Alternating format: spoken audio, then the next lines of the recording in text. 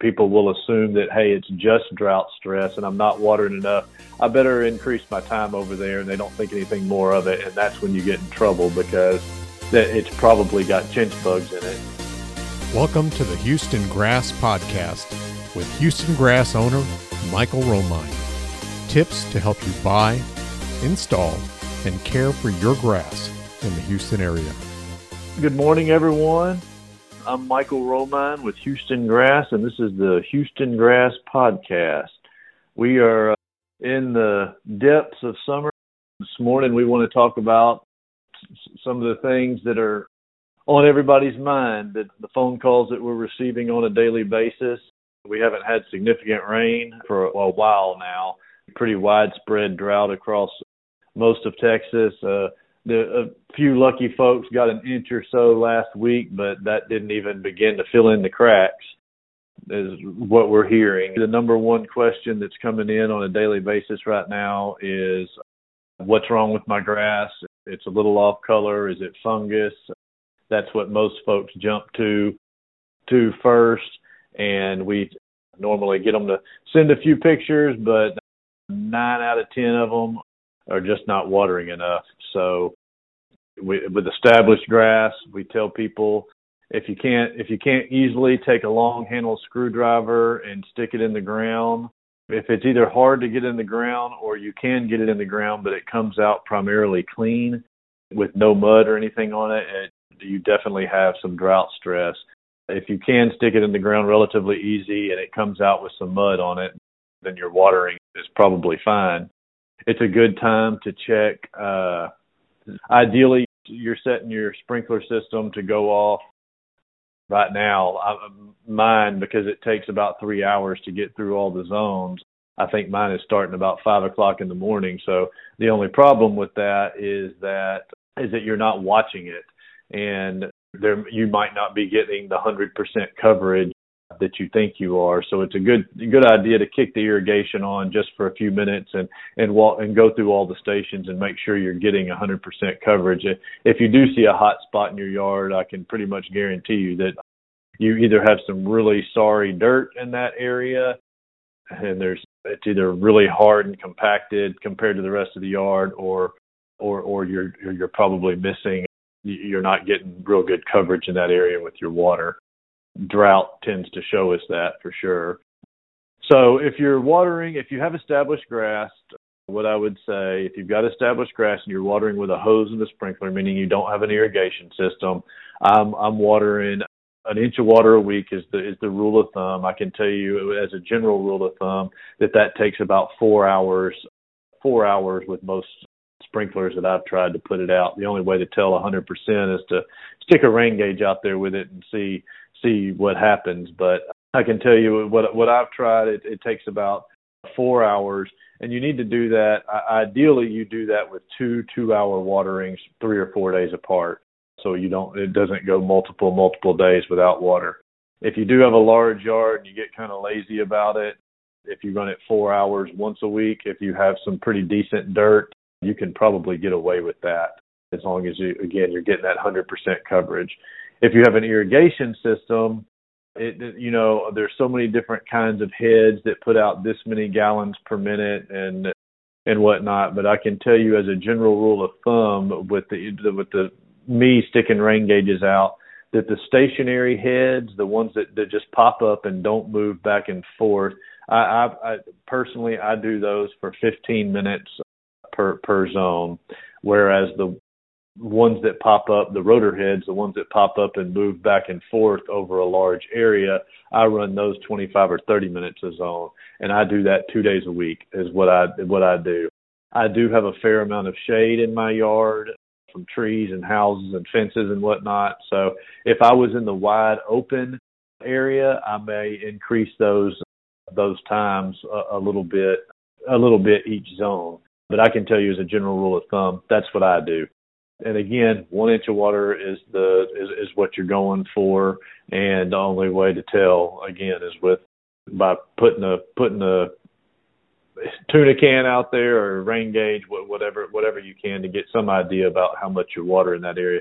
And again, If there is a time during the week that you go out there 2 or 3 days later and you can't stick that screwdriver in the ground, or that screwdriver comes out clean, you're not watering enough, and you need to increase that time or increase that frequency by a day or so. If you've just got a real brutal part that just takes that west sun for multiple hours, and you're noticing at 5 o'clock you come home from work and you're seeing the grass is kind of curled up, as opposed to that leaf being nice and open and green looking, it's kind of curled up and grayed off, then you need to increase your water. Because the second thing that I want to talk about here and the second call we're receiving most is chinch bugs. Chinch bugs are looking for drought-stressed grass. They're not moving into healthy grass. If you've got grass that's well-maintained and getting plenty of water, they're going to pass it right on by, and they're going to look for hot spots in yards. Normally, you're going to see them start where two pieces of concrete intersect, like where the driveway and the walk intersect or something like that, where that the heat from that concrete really radiates off onto that grass, and somebody's not watering quite enough, so they'll start right there and then they'll move out. Again, they're looking for drought-stressed grass, and if you give it to them and you give them the opportunity, I'm driving around back and forth to work and whatnot, and everywhere I look, I see chinch bug damage. People will assume that, hey, it's just drought stress and I'm not watering enough, I better increase my time over there, and they don't think anything more of it, and that's when you get in trouble, because that it's probably got chinch bugs in it. And the way you tell is you go look around the edges of those dry areas. The chinch bugs move out of the dead area in the center. They're not going to be there anymore, more than likely. They move out into the greener grass as they expand that circle. And so you look along where the green meets the brown, and you part that grass with your fingers, and you can see the little black bugs. And during different stages of life, they're a little bit different colors, but when I'm looking at people's yards and when I'm looking for signs of damage, they're primarily black bugs. I think that's the more adult stage of them, and they look like they're about the size of a big gnat, and they're crawling around, and it's pretty evident. And at that point, once you see the bugs, you definitely need to be treating with a liquid pesticide of some kind. The most user-friendly and best results that we see are the ones that screw onto into your hose. They're real easy to kill with that liquid. You do not want to use a granular, because you don't get that quick kill with the granular. So you want to put that liquid out there, and you need to do it a couple of times. But you do need to check the label and make sure that it is one that lists chinch bugs as something that kills. You will notice that most of them do. You spray that out there, and then you need to spray it again. You got to break that cycle, so you need to treat 2 or 3 times for sure, and then begin increasing that water for sure in those areas, because the problem with chinch bugs is as they eat, they kill the grass. The grass does not come back. St. Augustine will not come back from chinch bug damage. What you will see is that common Bermuda and weeds start coming back up in those areas, and those areas do need to be will need to be replaced. So you need to kill the bugs when you identify them. You need to start watering, and you need to start spraying to prevent the spread of them. And then you're going to have to take that grass out, and you're going to have to replace it. Chinch bugs are a pest for sure, especially when it gets really hot and dry.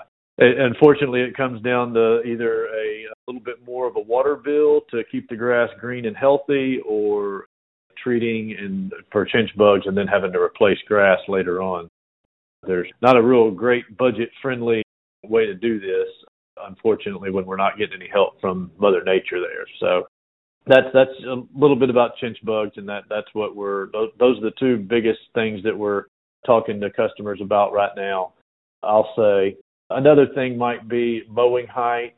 I'd like to just mention that you do need to make sure you're increasing that mowing height. The taller you keep that grass, you definitely need to be all of 3.5 or 4 inches right now, which is a lot taller than most people are mowing their grass.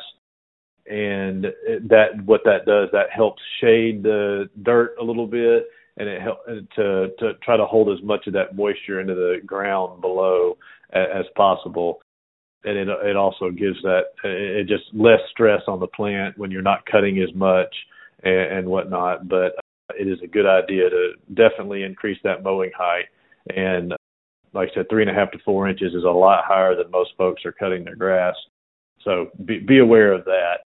I will say too, as far as planting grass this time of year, it's not the ideal time of year. People call, well, what is the best time of year to plant grass? And I'm always, number one is spring, March, April, and May.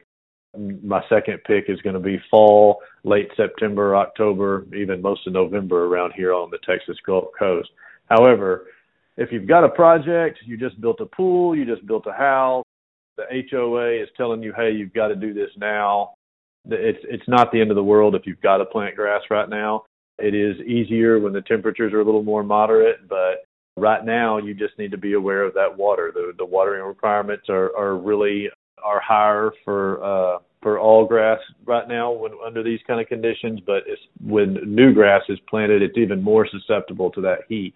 So you just have to make sure that you're doing when you plant that grass, you need to plant it the day it shows up. There is no forgiveness. Waiting a day or two, you're going to end up with a bunch of yellow grass, that grass being stacked on that pallet.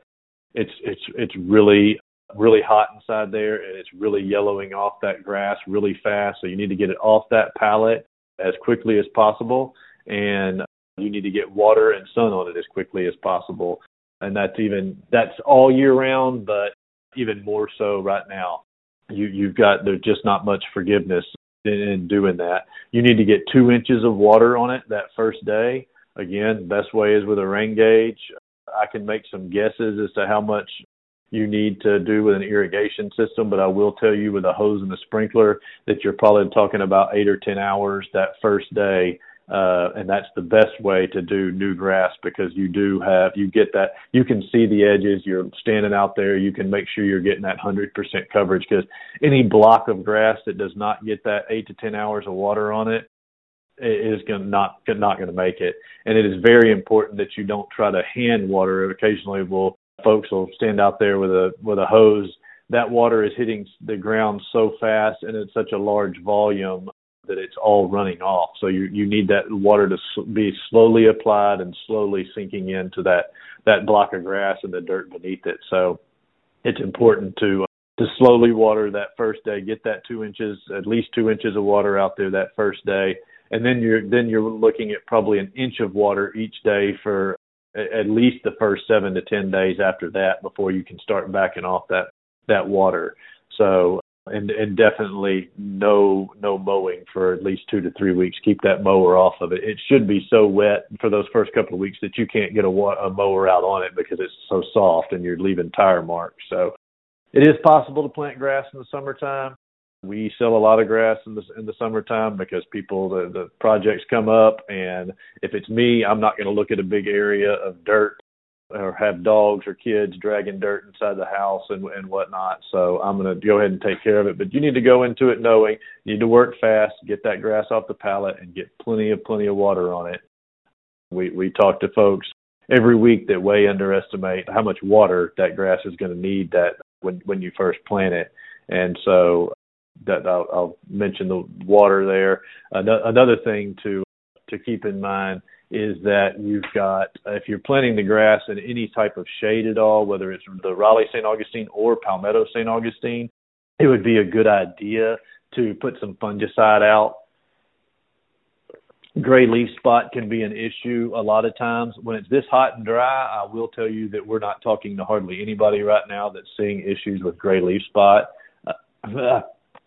Because it is so hot and dry, and that hot and dry dries out that fungus. Fungus needs moisture, and so we're just not seeing much of it. However, if I'm planting grass in the shade, that gray leaf spot can really be an issue, and so I'm treating in that first few days with a Heritage G or something like it to keep that gray leaf spot from showing up when you dump all that water on it. It's really not that big of an issue in the wide open areas because, again, that sun doesn't let that fungus take off. So, but if I'm planting grass in the shade, that's something to keep in mind. And as far as summertime planting goes, I will say that we do have people call us and ask, do we have grass? I get the impression that a lot of the big box stores are not carrying grass right now because they just can't turn it over fast enough. All we do is sell grass here, so we keep grass here and we keep it fresh year round.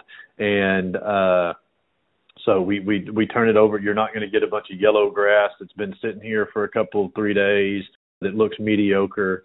We're keeping it fresh. We're keeping it turned over, and we're here every day. The folks that do this, it's just kind of a secondary thing, which is what a lot of the big box stores do. And even some of the mom and pops that this just isn't their primary business. They can't turn it over fast enough. So they either stop carrying it altogether or they end up with fairly yellow grass on occasion. And when you get into drought conditions like this, another thing to keep in mind is a lot of farms don't have irrigation, so they run out of grass. To be able to harvest grass requires a certain amount of moisture in the ground, and if they don't get it from rain, a lot of these folks can't cut the grass. Our farm that my family runs, where all this grass comes from that we sell here, is all under automated irrigation. Every square foot of it is getting watered every 3-4 days that they water down there. So the grass is staying healthy, staying green, not stressed, and it means that we will always be the folks that have grass. We're not running out. It's going to be here. We're going to have it. It's going to be green, and you're going to like what you see. So just wanted to mention that as well as far as availability goes. So that's all the topics I have here for today. I appreciate you listening. We'll talk again next month. Thank you for listening to the Houston Grass Podcast. We have more information on our website at houstonturfgrass.com.